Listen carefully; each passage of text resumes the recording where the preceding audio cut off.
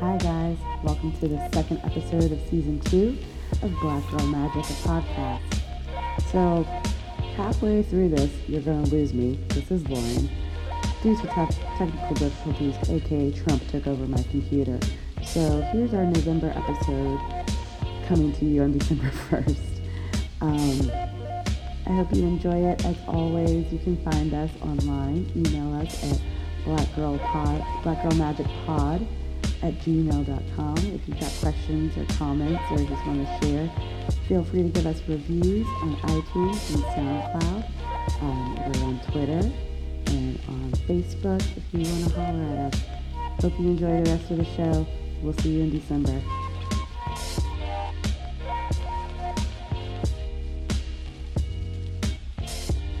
This has just been a shitty week. It's been a shitty year. It's been a shitty week. Yeah. All right, let's start and just go from there. Hi, this is CG. This is Danielle. And this is Lauren, and this is Black Girl Magic, a podcast. Can you hear the sadness in our voices? How are y'all doing? Soul weeping. How are y'all actually doing and feeling? I'm tired. Yeah. I'm just really tired. I've said for a while that it seems to me like the most American thing on the heels of a Barack Obama presidency for this to be the pushback for the pendulum to swing this hard in the opposite direction. But I'm just tired. I don't know how I'm supposed to have the energy to continue speaking out about. It was hard enough to speak out against injustice under Barack Obama. I don't know. I can't imagine how much more difficult it's going to be under Donald Trump. And that is a frightening prospect at this point. How are you're on a campus of, I'm guessing, fairly liberal students and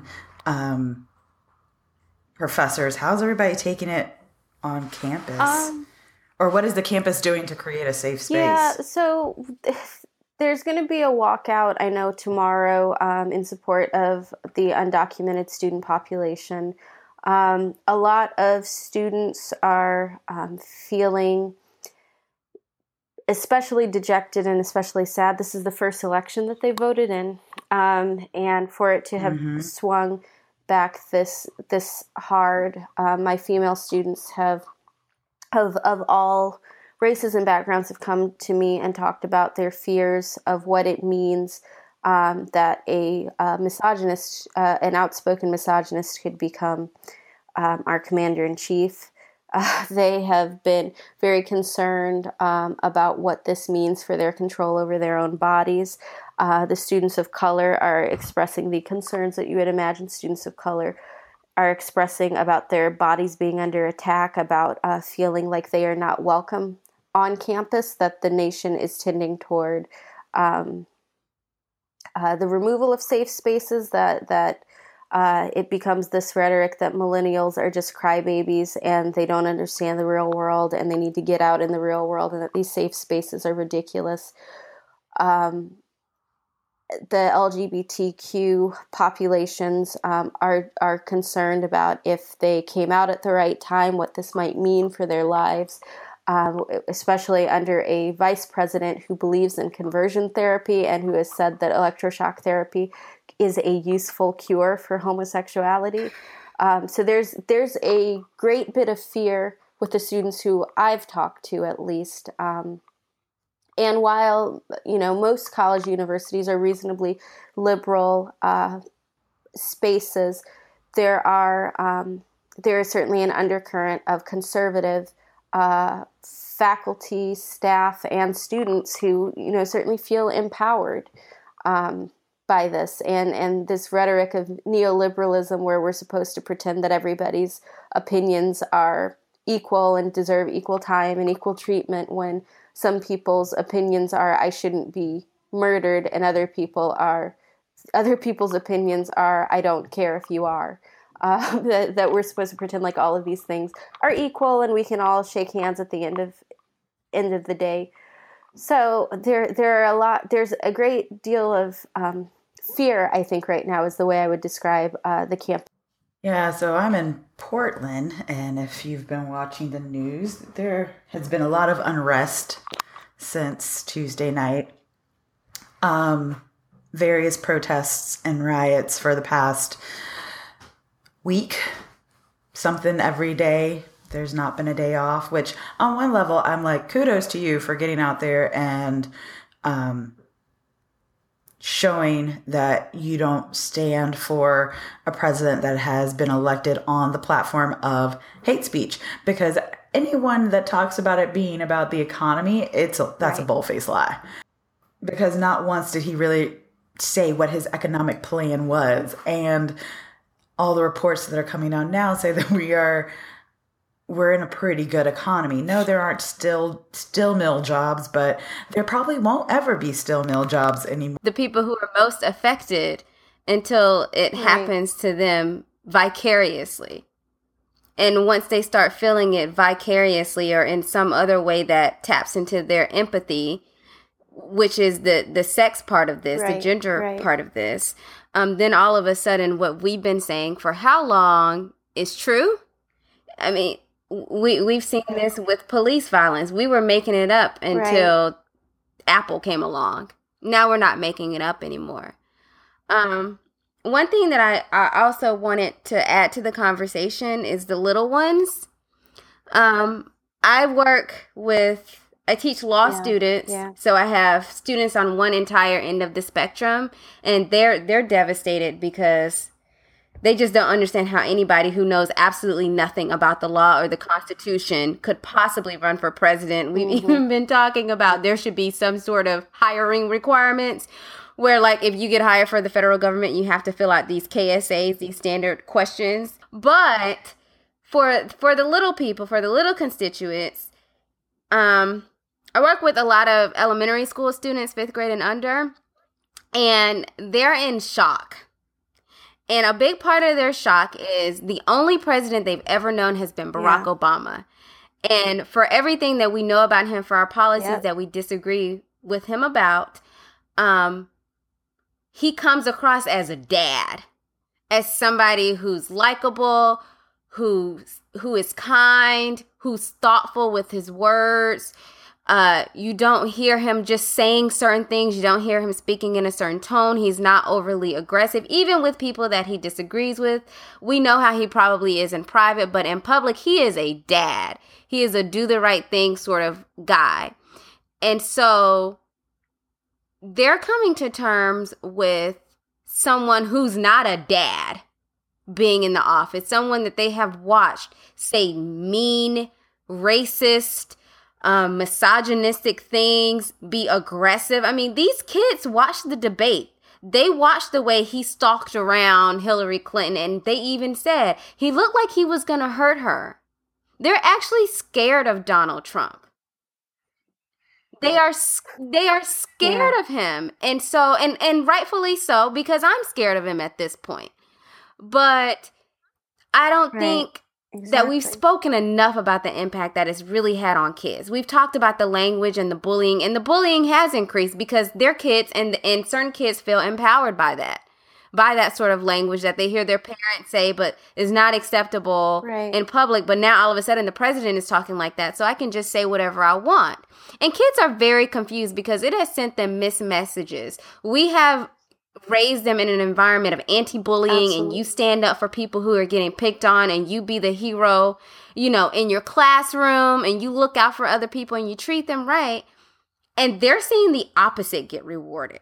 They're seeing the person who is so unintelligent that they can answer questions that he can't answer, and they're 8. And what message, and especially the little girls, what message are we sending them when you see someone who's so qualified, who knows her stuff, goes up against a guy who is a bully, who talks over her, is disrespectful to her, and he wins?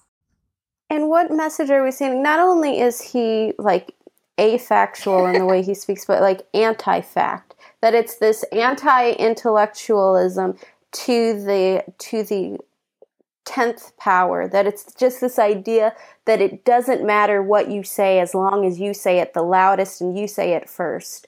And that as long, like, you don't even have to have the courage in your convictions. You just have to say something and say it loud and say it mean. And this idea that, you know,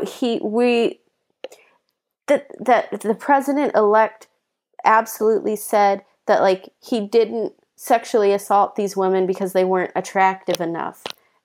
And then he said that prior to being elected, and yeah, I mean, and then he's there. What are we supposed to? And sometimes I don't like when it's becomes this, like, won't somebody please think of the children? But it's so much. Won't somebody please think of the children? Like, what the hell are we supposed to tell them?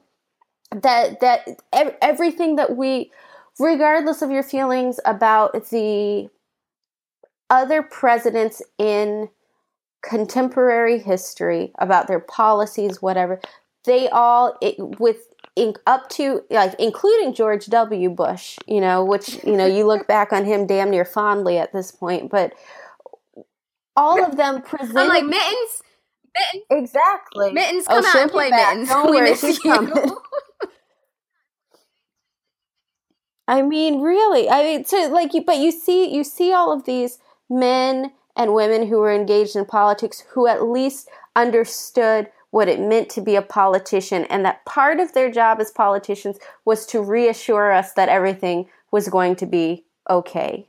That they were supposed to present themselves as having some sort of specialized knowledge that indicated that our lives were that our lives were arcing toward the American ideal of life, liberty, and the pursuit of happiness.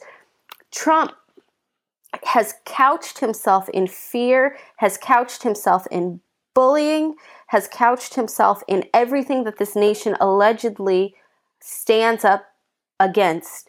And he is in the highest office in the land. And it does become a question of what hope are we supposed to offer to people at this point? What are we supposed to say when we're trying to raise these fine, upstanding citizens who do the right thing and are looking out for other people? And the person who was elected the presidency not only isn't that kind of person, but was in large part elected because he looks out for himself, because he is willing to cut somebody else down and say something cruel about somebody else. Yeah, I feel like I'm in a plane over the Pacific Ocean, and I just found out my pilot is drinking Four Loko and taking Flocka. Like, I am not confident on this plane. I don't think it is going to land. And well, actually, you know what? I take that back. Just because I do have faith in our country, and the cynic in me thinks everything is going to be okay. Why? Mainly because when Barack Obama was elected, the Republicans very clearly stated from the onset, we are going to do everything in our power to make him unsuccessful and to make him a one-term president. And he flourished in spite of that. So now my hope is that somehow or another, they will actually get to work and start doing some things. I'm scared of what they are going to do. I'm scared of the checks and balances because they have the Senate, the House, and the executive branch right now. But I do think that there will be less congestion just because they're choosing not to be obstinate right now. And I don't think that it was any surprise that the market surged right after Trump was elected. Part of that was a part of a plan of action to make our president look as unsuccessful as possible. So none of this misses me. It is still very terrifying to have Trump in control of anything.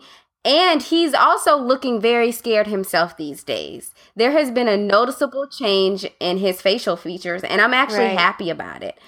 Do I think he's a racist? Yes, I do. And some people have said to me, oh, well, he's not a racist. He just sort of pandered to them. No, you can't pander to racists and imply that certain things are okay if you're not racist. There's no such thing as being an on the fence racist. There's no such thing as, as being a an opportunistic racist. No, you're either racist or you don't dabble in, it's not dabble like in a racism hobby. from time to time. Either you are or you aren't. And everything that he has done has been racist. Everything, even the economic policy. And like you talked about his anti-intellectualism. Let's talk about how he's promising people with high school diplomas that they're going to be able to live the same middle-class lifestyle as their great-grandfathers. And I hate to be the bearer of bad news, and not saying that a high school diploma is mediocre, but it's not what it was, and it's not going to get you the same things. And so you signed up because you want to go work back in the coal mines and get your black lung, then you do that. But the coal mines aren't coming back. Those widget factory jobs are not coming back. And you need to, as you would tell us, pull yourselves up by your bootstraps and find something else to do. Okay, so let's keep talking, and then hopefully we will find that Lauren will be able to pop back in a little bit. I mean, I think, like I mentioned, this sense of fear that is permeating everything right now. It's this feeling of fear and of frustration, and this feeling of, it's not even a sense of uncertainty, it's a sense of he's said pretty explicitly and pretty unequivocally what he intends to do in the future. That there's, so I'm with you on this idea that like offering him the benefit of the doubt and saying like, oh, well, maybe he was just pandering to racists, blah, blah, blah. At some point there is no discernible difference between what you say you are and what you actually are. And he has made it clear, and he's indicated that he's a racist because he's surrounded himself with white supremacists. I mean, we keep talking about this as the alt-right and these individuals who are just like disenfranchised, voters, and the rural white working class, and all of these ways that we're talking about things. The people he is talking about and talking to are white supremacists. And you cannot be friends with white supremacists unless you are likewise a white supremacist. The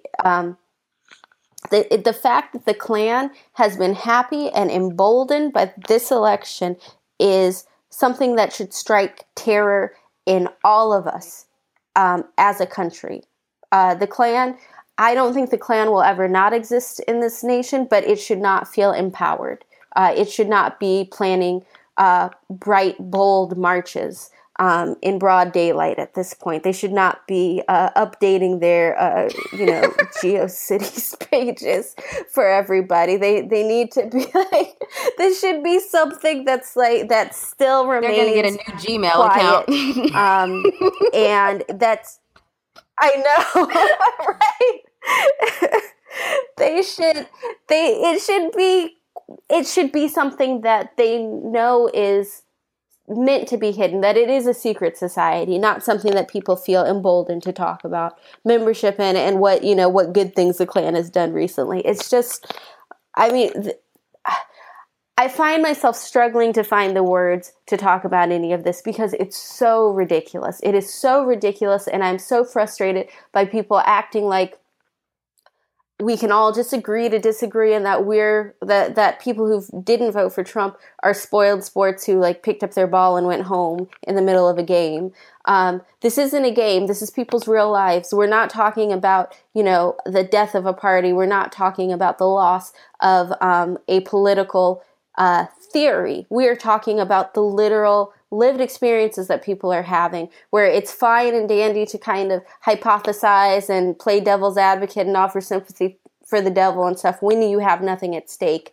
But for many of us, we have a great deal at stake. We have our own black and brown bodies that we live in. We have friends, family, maybe even ourselves who are undocumented. We have sincere concerns for ourselves or for others about the LGBTQ communities. There are all of these real concerns that we're experiencing, even with the rumors about, who will be heading the Department of Education, all of these things that impact our lives every single day, where the ones of us who are already marginalized are going to continue to be marginalized. It's not a theoretical. It's not just a, well, you win some, you lose some. If you felt that way ultimately about Obama, that you win some, you lose some, and it is what it is, then good for you. I'm glad that your life is so privileged that these seemingly inconsequential elections aren't going to phase you one way or another. But for many of us, these elections matter a great deal. And that's something that I'm having a hard time conveying to people. I'm tired of trying to explain it to people. I'm tired of people being unwilling to see it from a different perspective, from a perspective of somebody who's more marginalized than they are. But that's the reality. That's the absolute reality that some of us are living in right now. It's frustrating, like you said, to constantly feel like you're trying to educate other people. And mainly because everybody doesn't want to be educated. Some people, they say ignorance is bliss. Well, right. Willful ignorance must be heaven, because there are so many people who are willfully ignorant and will write off anything that you say as, liberal mishigosh. Or, this is just someone talking about safe spaces, and this is wishy-washy and touchy-feeling, and it's not the real world. And unfortunately, I don't know whether it's a function of our education or whether it's a function of these pockets of culture that we allow to, or not that we allow to exist, but that just exist in America, in which certain ideas just are not permissible. People won't even lend themselves to thinking about them. He just appointed Bannon as his chief policy advisor, and this guy is a noted white supremacist. And he wants us to believe that he's not right. racist, but like you said, when the KKK is holding celebrations, when's the last time you heard of the KKK holding a celebration? The KKK is holding a celebration. Exactly. And the most Donald Trump said was, oh, well, I've never heard of that. But if people are doing these sorts of things, stop it. Seriously? After he's opened up Pandora's box. He has had stronger words to say to random protesters in his rallies than this impotent stop it he basically mouthed at the television. It was pretty ridiculous. But, if someone or something or some entity that you do not agree with, that you find to be abhorrent with your morals and values, if they support you, you should have absolutely no reason to not be able to come out and say unequivocally, I do not want your support. Period. In our terms, I don't F with you. Like, that's the moment when you're like, I don't know them. No, right. no, I don't know you. And that's what it needs to be. And that isn't what it is or what it has been throughout the entirety of this election. And I'm really tired of people telling me to give him a chance. I don't want to give him a chance. I'm not obligated to give him a chance. If this was somebody else who had even demonstrated, and this is so terrible that, our standards have gotten this low, but I'll say a pound of decorum. I won't even say an ounce. A pound of decorum, maybe I would feel differently. But this person has showed us who they are throughout this entire process. I don't have to give them a chance. And don't tell me that this is some sort of backlash against this establishment, because where the heck have you been for the past 200 years? Donald Trump and his ilk represent what was the establishment of this country up until maybe about 15 years ago. Maybe, and that's just when people didn't feel comfortable enough saying the things that he was saying. He represents the establishment. The establishment has been sexist. The establishment of this country has been racist. The establishment of this country has been xenophobic. Right. Even if we go all the way back, to the beginning of this country, whether or not it was talking about the Chinese people and the coolie wages, or whether we're blocking out Haitians, whether we're blocking out Cubans, but that didn't last too long because of the communist threat. But everybody has been on the hit list at some point. And so to pretend like he's anti-establishment, no, He is the establishment. He is the establishment, exactly. And I'm sick of these false equivalencies about everybody acting like everything, like there's some sense of neutrality that would be useful in mending the country right now when there is no neutrality. You can't be neutral right now. You cannot be neutral. He's torn them. Your drawers are tore. There's no coming back. Right. Your behind is out. We see your behind is there. You tore your drawers. It's there.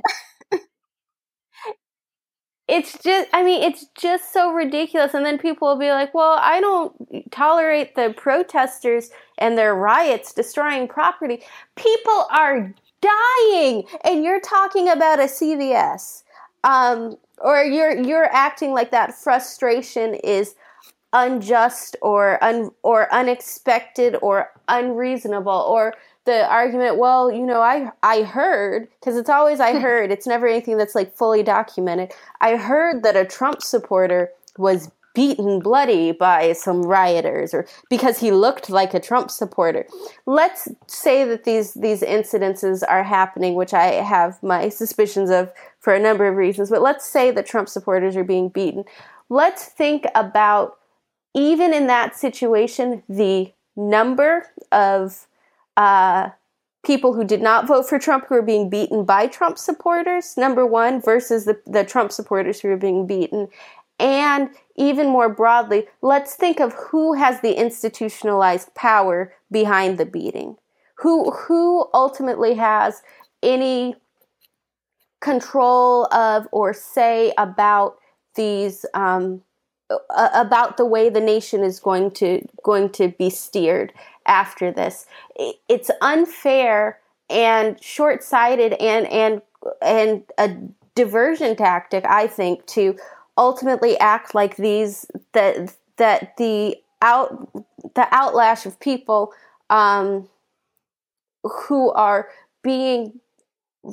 who feel this trauma, who are being violently assaulted ultimately by underneath this the prospect of this new presidency, to say that their anger is as justified as the anger of these people who are just apparently scared about the economy but are drawing bloody swastikas on everything. I mean, it's just I'm just and the thing is that we're making these even kinds if of we go, let's go with the economic argument. They're saying this is all about economy. Well, the problem when you fuse economics with racism, the problem when you fuse racism with economics, which is what's being done now, is you end up with the Holocaust. Because that's what happened in Germany. Right. It was an economic issue with the Jewish people. That's what the Nazis were saying. The Jewish people had all the money and they were taking advantage of everyone and they had all the wealth. And so the good common German people couldn't get ahead. And that transformed into the Holocaust. And I'm pretty sure that there were some German people. Right. Not pretty sure, I'm very sure that there were German people who said, we didn't know what was going on. Well, you saw them rounding up Jewish people. Oh, absolutely. And I didn't think he was really that racist. Or it all just happened so suddenly and we were all just following orders. We had no idea. And of course, if we looked back now, that was just the time and the style and of the time. And so there are so many parallels that's frustrating for me. To even witness, because it's like I do feel like I'm watching a runaway train and I'm just screaming at the top of my lungs like, what are you doing? It is not okay. And even just the hysteria that we've seen at rallies, this is mob mentality and it's not okay to think like that about anybody. I want to tell people, exactly. And I want to tell people, do you realize that you're going to be the racist grandpa that your grandkids are ashamed of? Like, you don't see that, but like that's exactly, they're gonna have to be like, oh yeah, my grandpa is just from like a different time. Like he voted like for you're Trump, not getting invited to the weddings. You're not getting invited to. That's gonna be you. Right. Or you're going to be like, you'll get invited to the wedding, but not the rehearsal dinner or something, like, because they got to keep you quiet and keep you like, separated from everybody. That's what you're going to be. Or at best, you're going to be saying the same thing that we all think is so ridiculous, where your grandchildren, great-grandchildren are going to say, oh, that never would have been me. You're going to have to say, I just didn't understand. I just didn't know that was the way things were. And at this point, I don't know if anything that anybody can say would be excusable. I've heard people say over and over or explain why they voted for him. And it's always, well, I just ignored what he said and I focused on the policies. And I'm like, what policies? I watched every debate. I watched snippets of his speeches. I read the things that he had other people write. He never wrote anything in his entire life. What policies do you agree with? Him saying, I'm going to bring back jobs from where? What kind of jobs? What are those jobs going to be? No one can really explain why they voted for him other than he's not PC. That's not a good enough reason to vote for someone. That's just like saying, I'm voting for this person because he says how he feels. Okay, well, maybe you shouldn't say how you feel all the time. That's called being an adult and knowing how to govern your tongue. Right. And the fact that we admire this in someone who knows absolutely nothing about the job or the Constitution, and yet you voted for him. And you are proud about voting for him. That's what's disturbing. Mm-hmm. And I do hate the fact that the pendulum is swinging in the other direction, because I'm going to miss having somebody in office who I think is capable of having a intelligent discourse beyond, this is great, we're going to win big, she's corrupt, lock her up, law and order, stop and frisk everybody. Like, this is not going to be okay. Right. He didn't even know that stop and frisk was unconstitutional. What? How does that even happen? No. So I just, I pray for the best just because I want the best for this country. He's already started backtracking on a lot of his campaign promises, which has given me a slight amount of glee, because I can only imagine what his followers are thinking, but they'll just rationalize it. Yeah, I mean, I'm hoping that he backtracks on more, but I guess for me, and I think for all of us, honestly, what our conversations have led me to understand is just that I'm very concerned, not even just about him, but about the spirit he has awakened and emboldened in this country. Because it's less about, it's certainly about him and about his legislation, to be sure, but I'm also concerned about our individual interactions with people who hate us, and what that means, where people used to feel like they had to be a little bit sneakier about engaging in these kinds of ways. Now they feel like they can be like bold and unabashed in what they're going to do. And that's terrifying. It's quite simply just, I'm very, very frightened, very, very concerned, because you can almost see it. Like you said, people feel empowered to say and do things that before they would have thought twice about, or would have thought that they couldn't do it in polite company. Maybe that's what we should call PC, what you would say in polite company. Because everyone just doesn't have an understanding of what PC is. They think it's something to, tame your right of expression, but really it's just being more thoughtful about what you say. I miss Lauren. Yeah, me too. I want Lauren to come in and tie everything up with a nice little bow and give us some hope and make things. Lauren would have the nice little thing to say at the end that makes it all like, well, here's how we make sense of this, and here's how we go into the future. And because I don't have that. That's not my personal spiritual gift. That's I'm Lauren's, just walking around with an oxygen mask. So I need that, but. Waiting on the plane to go down and for me to have to use my oxygen Yeah. mask. Exactly. She says, I got nothing for this one. Yeah. It's a terrible feeling. Yeah. It really is. It really is. It's just I don't even know what to say. I know the night of the election, I remember they were doing the Electoral College. It was about 10 o'clock. And I was watching the count on CNN. And all of a sudden, I just decided to pull out my phone and use my calculator. And I was just like, she's not going to win.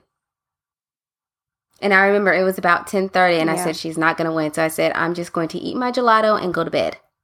And hopefully I'm going to wake up and someone's going to say something was wrong with tallying the votes and Hillary Clinton is the winner. And nope, the headlines were Trump.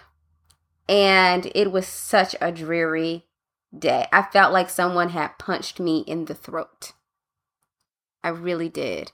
And not because I was surprised that people are racist and xenophobic and all these other things, but I think that maybe because Barack Obama had been in office, I had allowed myself to hope that we were moving fully past that. And not that we were we weren't post-racial or anything like that, but that as a country, we had sort of rounded a corner. And now I don't feel like that anymore. I feel like we didn't round a corner. Maybe we rounded a corner in a cul-de-sac. And we just went back in the loop. Oh my God. Yeah.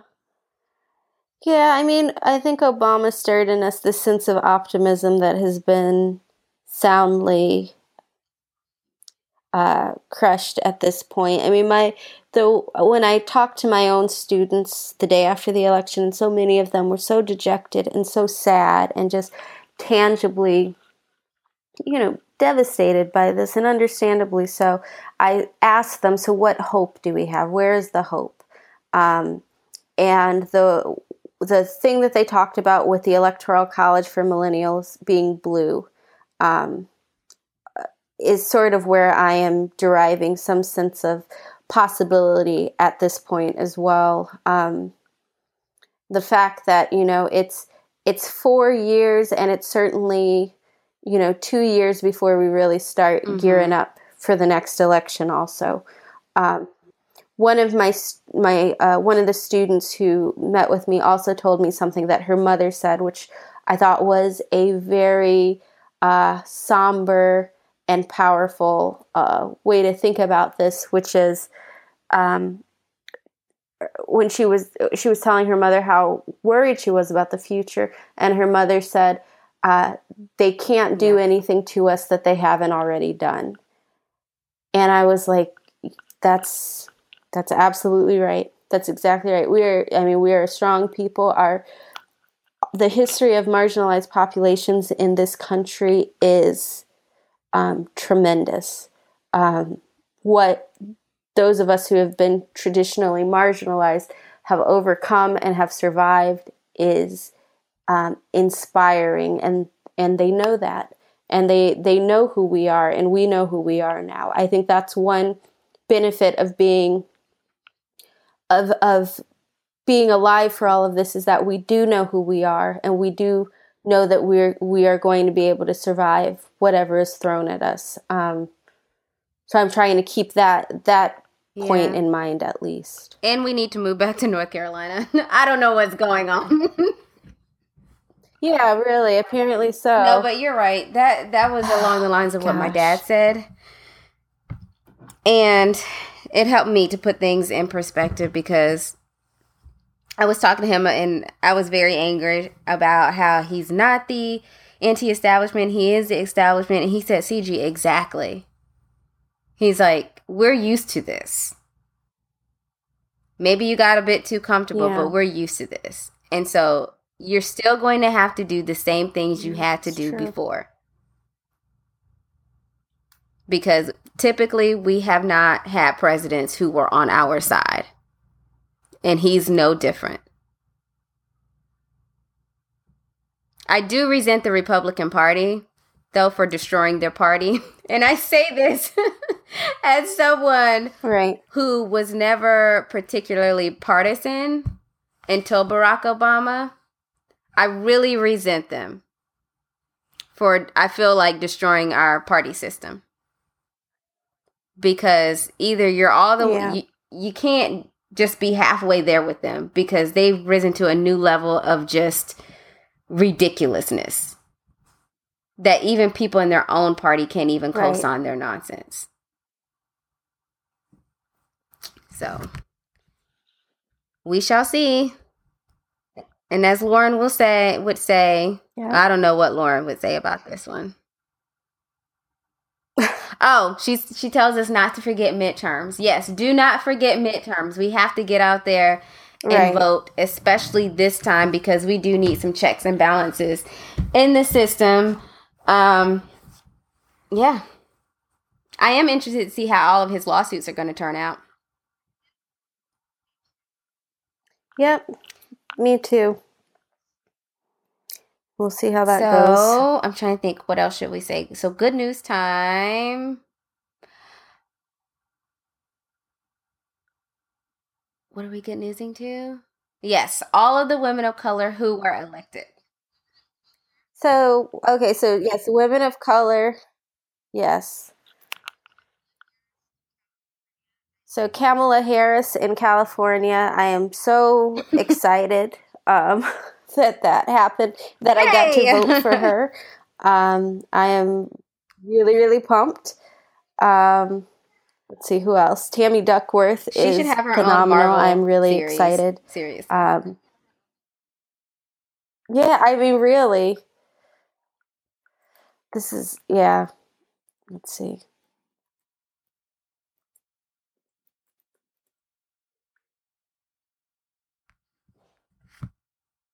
Didn't we have a Somali American? I think so. I'm trying to remember everyone's name. I may have to go ahead and look it up, but let's see.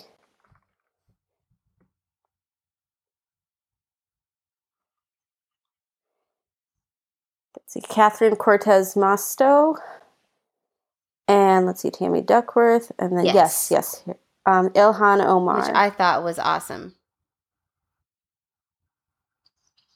Yeah, especially in this particular political climate. That's fantastic. It's funny because I have a story about that.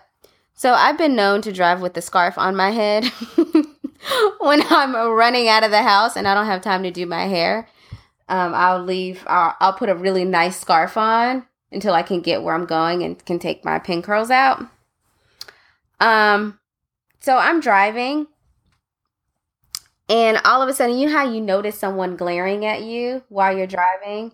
There was this older gentleman just glaring at me with the just foulest look on his face. And I couldn't understand what was going on. I hadn't cut anybody off. I hadn't blown my horn. I didn't know why he was looking at me.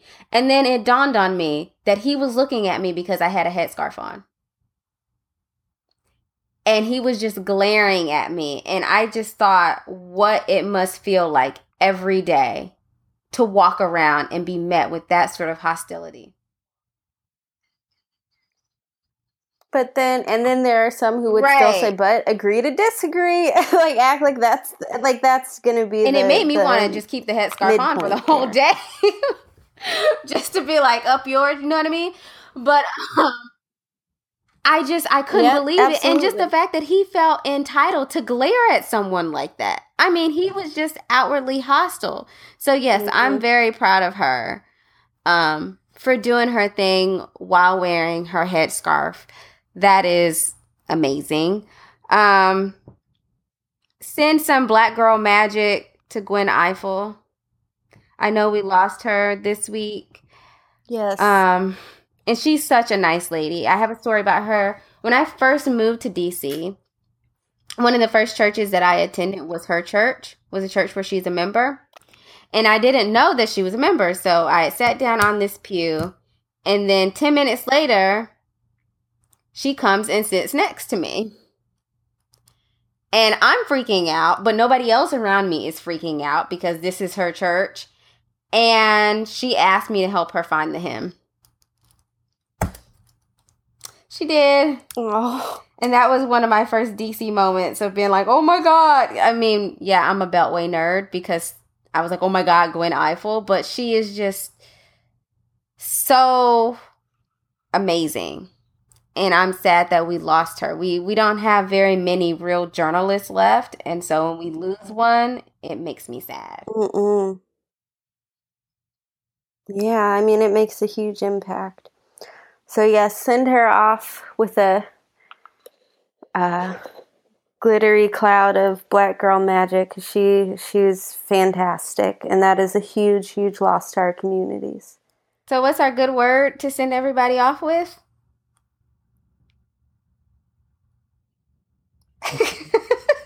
Keep hope alive. And we can do it. It's gonna be all right. Is really my final word. That we've got each other. We're all we've got, and we've always known both of those things. We're gonna be all right. So yes, that is my real word. What about? Do you have anything, CJ? Ditto. No, just, we are going to be all right. And I don't like saying we just have to get to work because we have been working. So I will say that everyone just take care of yourselves.